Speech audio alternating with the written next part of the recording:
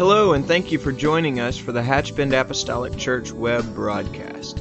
In our society today, some, and yes, sadly, maybe even most, question the value of preaching in their lives.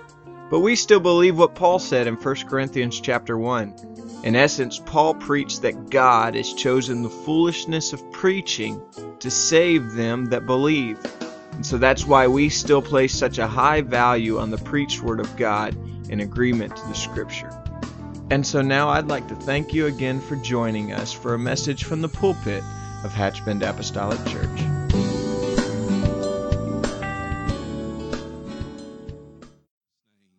Jesus' name, you may be seated this morning. If you'll join me this morning in the book of Isaiah, chapter 53. We'll read verses 3 through 5, and we'll conclude our study, our discussion this month in reference to who's to blame. Isaiah 53, verses 3 through 5, says, "He is despised and rejected of men, a man of sorrows and acquainted with grief. And we hid, as it were, our faces from him. He was despised, and we esteemed him not. Surely he hath borne our griefs and carried our sorrows, yet we did esteem him stricken, smitten of God, and afflicted. But he was wounded for our transgressions. He was bruised for our iniquities. The chastisement of our peace was upon him, and with his stripes we are healed." And so for the past 3 Sundays, we've discussed the question and pondered the question, who's to blame? We've talked about blaming family. We've discussed blaming the church. And last week, we spoke on blaming the enemy. And so this morning, we're gonna sort of kind of switch gears here. And we're gonna stop talking about blaming others, blaming the church, and blaming the enemy. And we're going to talk about who took our blame, and that Jesus took our blame. Selflessness is certainly not a trait that marks our modern day society as a whole. Selflessness is certainly not that trait. Self-sacrifice is a rare commodity among human beings. I certainly don't want to start off on a negative foot, and I don't want to paint a picture that all people are selfish and self-centered, because that certainly would be an inaccurate statement. It would be unfair to the countless of people that got up this morning and went to a job to risk their lives right now as we speak.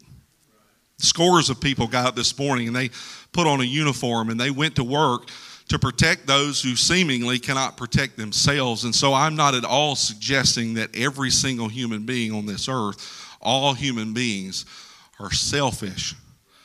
Yet humanity as a whole display that trait daily. Selfish, self-centered. The national news, the global news reports on it.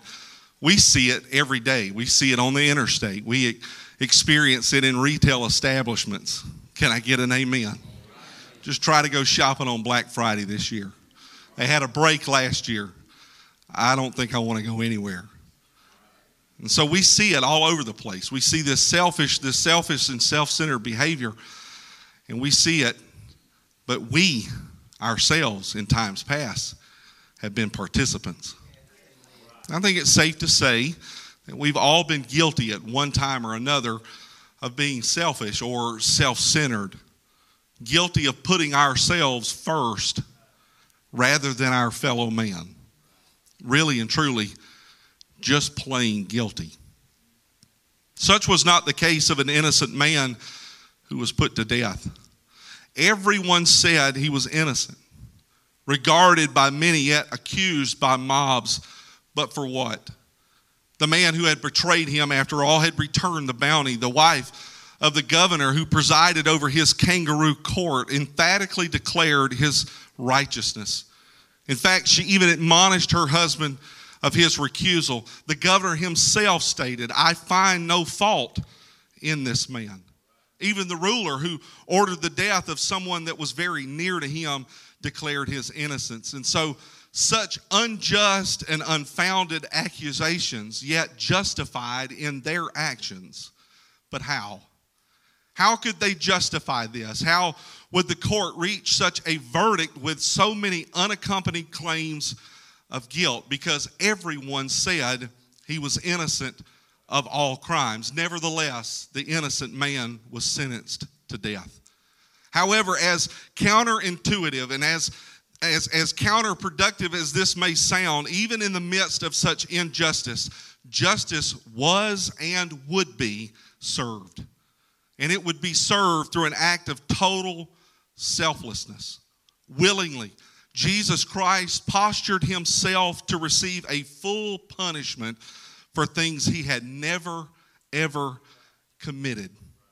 Reluctant in his flesh, yes, yet willing in his spirit, he prayed in Matthew 26, "O my Father, if this cup may not pass away from me, except I drink it, thy will be done." Drinking from that cup would be repulsive. It went against everything in his mortal body and in his fleshly intuition to drink from that cup. Drinking from this cup would be vile and it would be disgusting. Drinking from this cup would be painful and it would be severe, yet willingly he drank. It's sort of a word picture that we're presented here with, because the Bible connects the imagery of the cup with the anger of God. Jeremiah 25:15 and Isaiah 51:17 both make references to the, quote, cup of his fury. With the drinking of the cup, Jesus took upon himself God's fury against every sin that had been or ever would be committed. Born into this world completely and utterly innocent, yet born into this world to die for the guilty. Isaiah foresaw this in his writing and in his proclamation approximately 700 years before his birth. But not only did he see what would happen, he saw the reason for the suffering. His prophecy presented a cause for his suffering. And in this, Isaiah makes no bones about it. He didn't beat around the bush and he didn't put on kid gloves to handle the proclamation. Isaiah simply cleared his throat and declared matter-of-factly in Isaiah 53:6, "All we, like sheep, have gone astray. We have turned every one to his own way, and the Lord hath laid on him the iniquity of us all." Unapologetically, Isaiah says we are to blame. It's not all of these other outside influences, but he emphatically states unapologetically that we are to blame. We are the cause of his suffering, and we are the cause of his death, because we have all gone our own way. It's the overarching admonition of the world. It's the have it your way mentality. Now, Brother Williams, he does this basically every time. He somehow gets into these notes that I write, and then he likes to beat me to the punch. But I had this written down before you said it last week. It's the have it your way mentality. For more than over 40 years, the fast food chain Burger King adopted this slogan, have it your way. However, in 2014, I didn't know this, but they adopted a more modern one. It says, be your way. And they don't just say this, but they have a subtext to it that says the premise is to remind people that they can and should live how they want any time. Now, it's beyond anything that I can understand why some fast food chain would like to get in on the pseudo-political and the pseudo-social realm, the woke people of the day, and why they would need to say anything about that. If they're listening, I say just stick to the hamburgers, because all this other stuff's not working out for you anyway. So just stick to the hamburgers. But It's the overarching admonition of the world. Have it your way. It's the mindset of society. It's the root cause of humanity's fall. Because going our own way is no small matter. Going our own way is of no small consequence. It's not just one thing and it's done. Because our way speaks directly of our sin and our failures. Our way is brought about by an iniquitous mindset that says, I can do this on my own and I don't need anyone to tell me what or how to do it. But it's the wayward nature of man that gets him in trouble every time without fail. Solomon said in Proverbs 14 and 12, he said it again in 16 and 25. And so if the Bible says it twice or more, you better listen up. But he said, there is a way which seemeth right unto a man, but the end thereof are the ways of death. And so man does not possess within himself the ability to save himself. Man does not possess within himself the ability to guide himself. Let your conscience be your guide is dangerous advice, and just do what your heart tells you to do is reckless behavior. Jeremiah said, the heart is deceitful above all things and desperately wicked. Who can know it? And so I don't want to hurt your feelings this morning, but I really don't mind to hurt your feelings when I say this, but you don't have it all together, and neither do I. And so you can't hurt my feelings if you tell me, sir, you don't have it all together, because I've already come to terms with that a long time ago. I know because I've already tried it, and I know that my way does not work, just like your way will not work, because it is in direct violation of his way. Our way does not work. Our way is a direct rejection of his way. Isaiah notes this in Isaiah 53. He says, he is despised and rejected of men, and we esteemed him not. However, but in spite of the rejection, Jesus still took our place. Now, whether we want to admit it or not, or whether we want to take possession of anything or not, whether we want to admit our involvement or not, the fact of the matter is that we are all involved in this, whether we're in church or whether we're out of church, whether we're in the world or whether we're out of the world. Verse 4, he bore our griefs. He carried our sorrows. He was pierced through for our transgressions. Verse 5. He was crushed for our iniquities. He was chastened for our well-being. He was scourged for our healing. He took on the iniquity of us all in verse 6. Verse 8 says he was stricken for our transgression. In verse 11 he said he will bear our iniquities. And verse 12 says that he bore the sin of many. And so Jesus Christ took on the sin that belonged to us. He took on our sins. He took on our iniquities. He took on our shortcomings. And he took on our rebellion even though he was not rebellious. He took on what really belonged on us. And we despised him. It's very difficult for us to admit. It's very difficult for us to take responsibility for this, because many would say, I didn't despise him. I don't despise him. Or perhaps they would ask the question, how?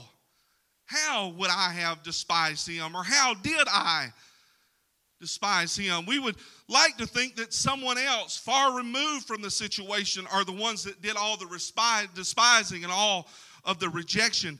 After all, we are multiple millennia removed from the events surrounding the cross. We were not there. We did not stand in the mob and shout, "Crucify him." Hear me now. We may be separated by time, but we are not separated by circumstance. And here's why. If we are to lay claim to the fact that he carried away our sorrows, if we are to take responsibility and lay claim to the fact that he bore our griefs or that he was wounded for us, we also must accept at the same time that we are responsible for esteeming him not.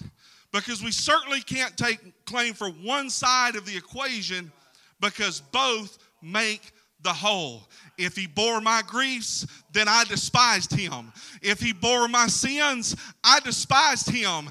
If he took away the sins of the world, we despised him. And so therefore we are now both the rejectors and the recipients, because we have all gone our own way, yet he took our blame.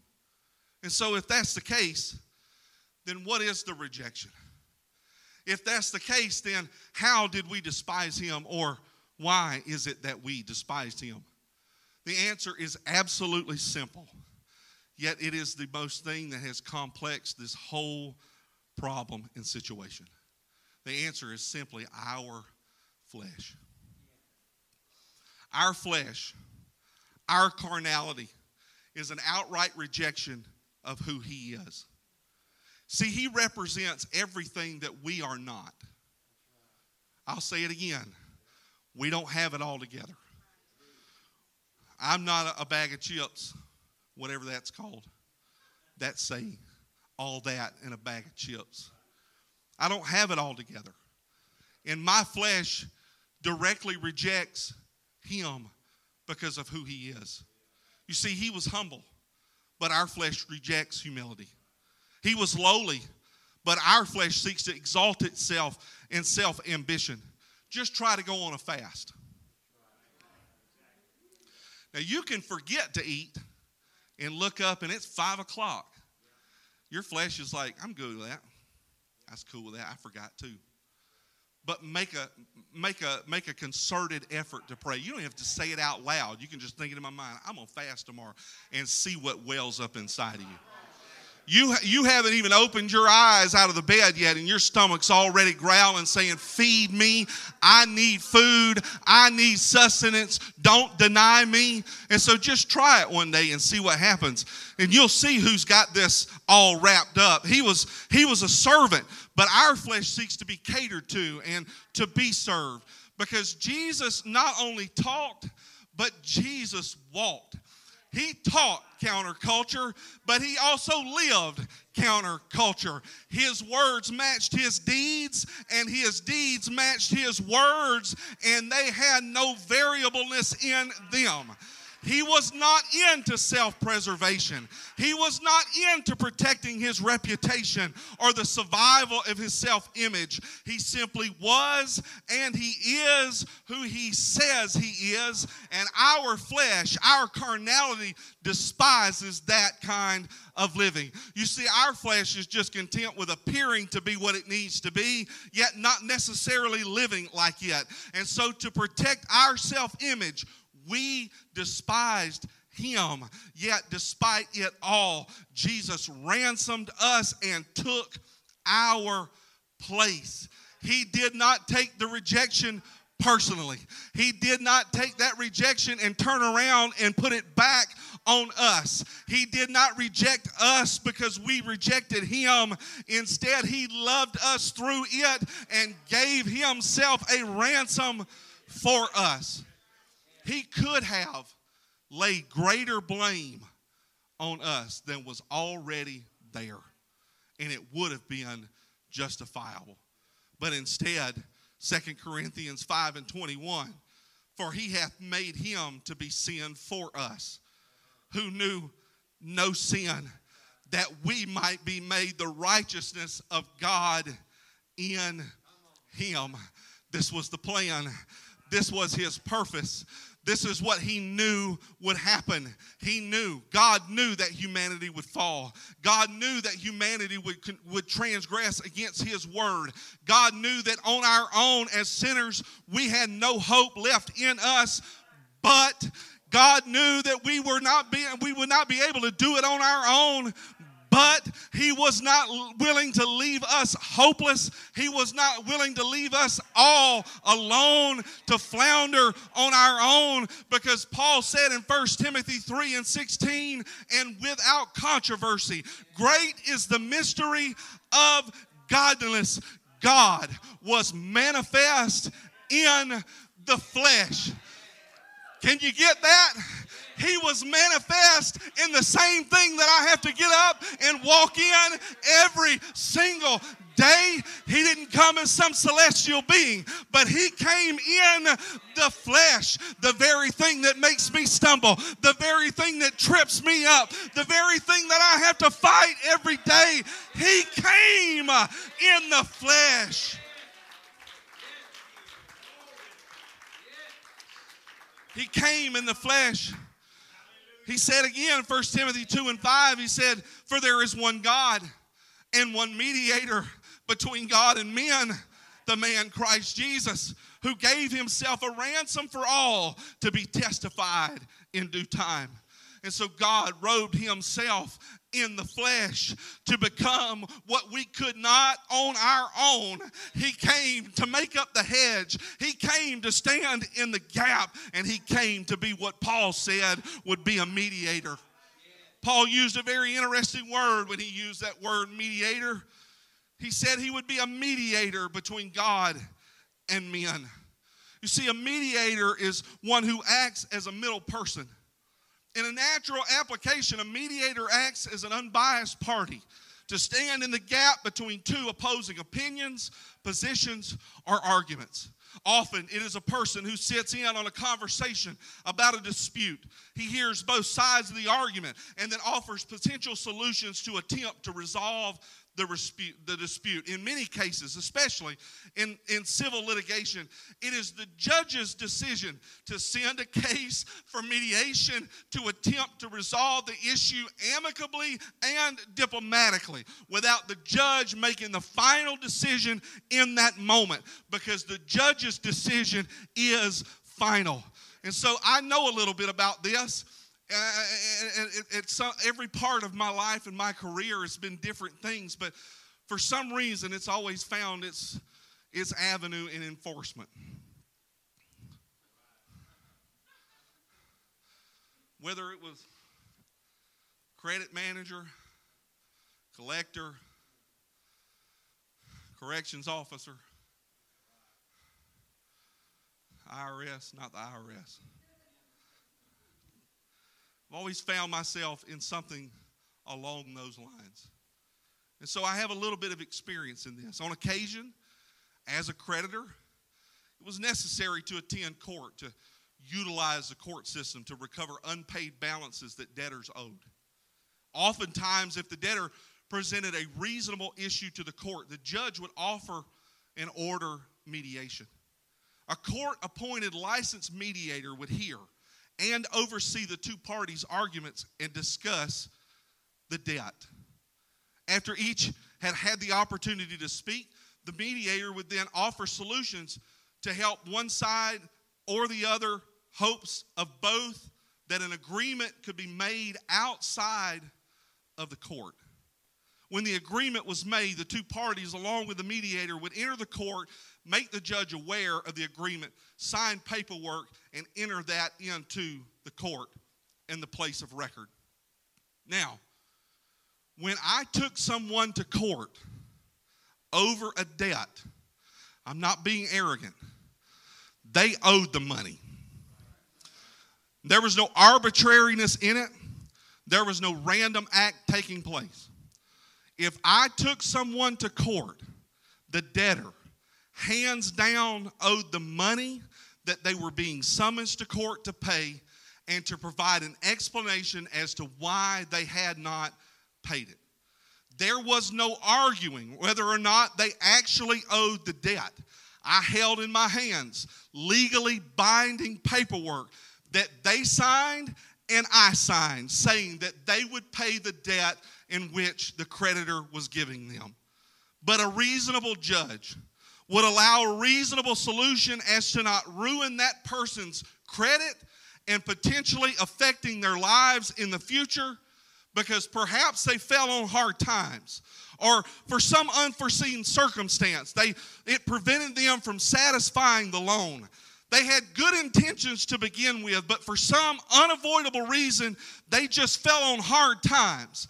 Nevertheless, the debt must be satisfied. Can I tell you this morning that God has a dispute with humanity because of humanity's sin? Sin is a transgression against the law of God. 1 John 3 and 4. Sin is a rebellion against God. Deuteronomy 9 and 7. God hates sin. Our sin puts us at odds with God. Furthermore, the wages or the penalty for sin is death, according to Romans 6 and 23. We are the guilty party. We are the ones to blame, but the judge has ordered mediation. Because the man, Christ Jesus, 1 Timothy 2 and 5, who is God manifested in the flesh, has become our mediator, and he mediates for us. And so just for a moment, imagine with me. Imagine that we are entering into a courtroom. We are guilty. We are dead to rights. There is absolutely nothing that can repudiate that we are guilty of all the crimes that we have been accused of. But the judge offers mediation. And in the process of that conversation, the creditor demands a payment. But you say, I don't have the means to pay it. I don't have what it takes to take care of this debt because I have no means to do it. But the mediator, he speaks up and he says, there's good news because I have a solution. And without delay, he takes you and the creditor, both parties, before the judge and says, I will repay the debt. Now the creditor is satisfied and the debtor is set free, and the mediator obligates himself in the situation to satisfy the creditor who was not obligated to do anything in the first place. His only job was to sit and listen and then offer up solutions. But the mediator steps in and he says, I will repay the debt. Now, imagine this. The judge is the mediator and the mediator is the judge because they're one and the same. Can I tell you this morning that that's what Jesus did for us? He mediated for us. He stepped into the gap and he said, I'll make up the hedge. I'll make up what's lacking. I'll give what needs to be given to satisfy the debt. He took our blame, and now we can stand blameless before God because he drank the cup. Because he drank the cup and took it upon himself. That's what made him able to stand in our place. And he did not do this by strong arm tactics. He did this willingly, and he did this premeditatively, because the Bible says that he is the lamb slain from the foundation of the world. And so before I was even a breath on this earth, God set out to save me and to redeem me from the sin that would take a hold of my life. This was preemptive. It was his providential plan. As he created the world, he created it with the cross in view. Jesus Christ knew, and he set forth to come into this world to die. Drinking from the cup and taking our blame. It included the stripes upon his back. Drinking from the cup and taking our blame included the crown of thorns upon his head. Drinking from the cup and taking our blame included the spear in his side and the eventual agony of his death. But it also included his silence. If anyone could have spoke up in the moment, if anyone could have opened their mouths and spoke more true words, I am not to blame, it would have been him. Yet the Bible says, like a lamb before his shears, he opened not his mouth. Jesus didn't accuse others, although he could have. Jesus didn't point the finger at anyone, although he would have had all right to do. Jesus did not even defend his own innocence, although it would have been more than reasonable for him to do so. And so knowing this morning, knowing that he could have, knowing that in our mind and our human reasoning that he should have, but he didn't, knowing that he took our blame, knowing that he took it upon himself, it ought to cease us from blaming anyone for anything in our lives. Could we blame others for our misfortunes? Sure. Could we blame our parents, our siblings, our friends, our co-workers, our neighbors, the devil, or even the church for discrepancies or inconsistencies or outright hurt? The answer to that would probably be a resounding yes, we could. But the bigger question to ask ourselves this morning, the more important matter that we should discuss is, would it even make a difference if we did? I say to that, absolutely not. Because the bottom line to all of this morning is the simple fact that I must make heaven my home. I must take on the responsibility for the things that I have done to make heaven my home. And when I point the finger at other people or other things in my life, then in that moment I refuse to take responsibilities for my own actions, thus rendering myself incapable and helpless at changing anything that needs to be changed. If heaven is to become my home, and I must be like him. And for me to be like him, I must surrender my will to him just like he did for me. During the Second World War, countless Allied soldiers put their lives on the line for the good of their country. Others simply offered themselves up in order to save comrades, but still, even in this time of true heroism, the story of John Robert Fox stands out. The artillery officer added his name to the history books and earned himself a posthumous Medal of Honor for the sacrifice he made one December day in 1944 when he was thousands of miles from home. Fox was born in Cincinnati, Ohio in May of 1915. By all accounts, he was a smart, diligent young man, and he earned a place at Wilberforce University. Here he signed up for the Reserve Officer Training Corps, meaning he not only finished with the college degree that he set forth to get, but he also finished with the rank of second lieutenant. When war broke out, he then took his commission and joined the 92nd Infantry Division, a segregated division for African American soldiers who fought with distinction throughout the conflict. With his unit, Fox was sent to the European theater of war. In 1944, he found himself fighting the Nazis in Italy. It was here where in December of that year, he was tasked to stay behind in the small village of Somma-Laconia in Tuscany. The village had been overrun by Nazis and Americans were in retreat. Fox found a house to hide in, and from the second floor, he used his radio to contact his colleagues. And here's what's interesting.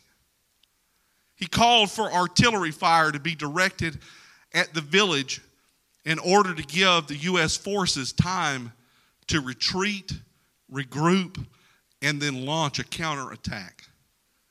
Fox even specifically ordered a barrage on his own position. The gunner who received the call, the gunner who received that message, pointed out to him, "You do know this is your position." He assumed that it was a mistake.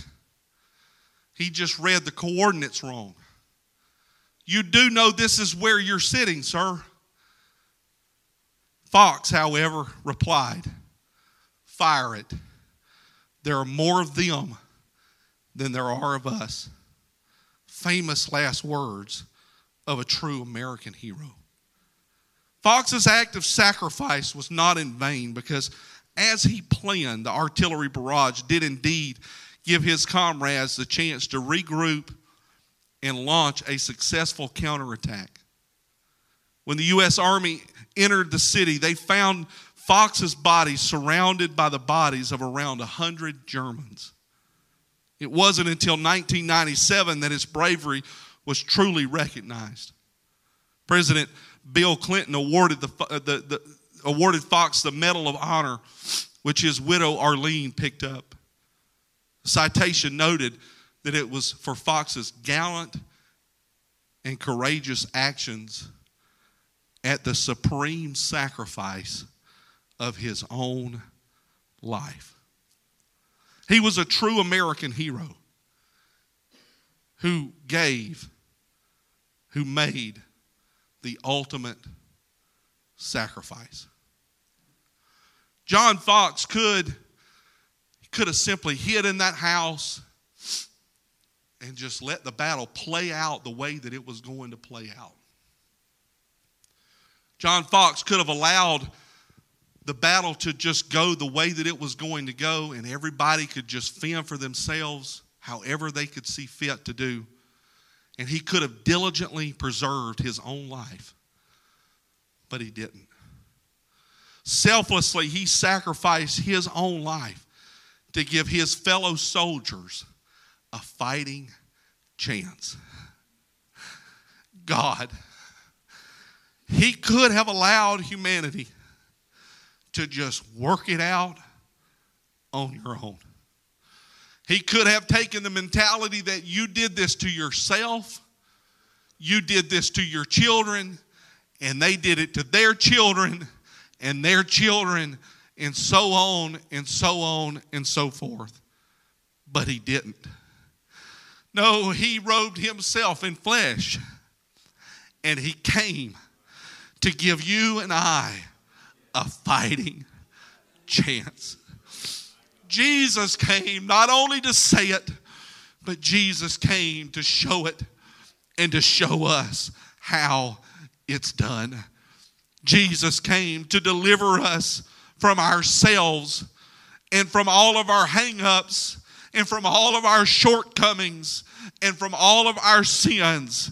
And he did this by taking the blame that was deserving of us so willingly. He did this by taking our blame so that we could stand before him blameless and so that we could live truly free and how it was meant to be. Stand with me this morning as we come to a close. So these are not just stories. These are not just fables for us to entertain ourselves with. Jesus really did come to this earth, and he really did come to show us the way. He said, I am the way, I am the truth, and I am the life. And if any man is going to go unto the Father, he's only going to do it one way, and he's only going to do it through me. And this is how it will be done. And so he gave us his nature so that we could experience his nature, and that we can then become an extension of his grace toward others. No longer pointing the finger, no more pointing the blame, genuinely living the way that he intended for us to live: responsible, blameless, surrendered, and selfless, just like he did. And if you want that this morning, I want you to lift your hands one time and praise him and magnify him for what he has done and for who he is. Lord, we love you and we thank you for what you've done. God, we thank you for your mercy toward us, God. We thank you for your love that you've shown toward us, God. While we were yet sinners, God, while we were yet in the gutter of life, Lord, you stood in a place of accusation, and you stood in a place of absolute sentencing, and you took our blame, and you sat on that cross, and you were nailed to that cross for our sins and our transgressions, God. And we will never forget it, but we will praise you, and we will magnify you, and we will give you all the glory for it.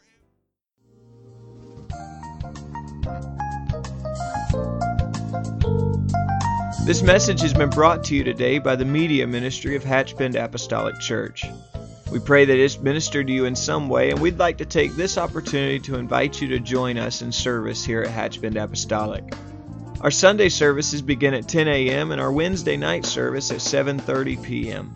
For any more information or to speak with our ministry staff, please feel free to call our church office at 386-935-2806. Or you can visit the contact link here on our website. Again, thank you for listening, and we pray God's richest blessings on you and your family.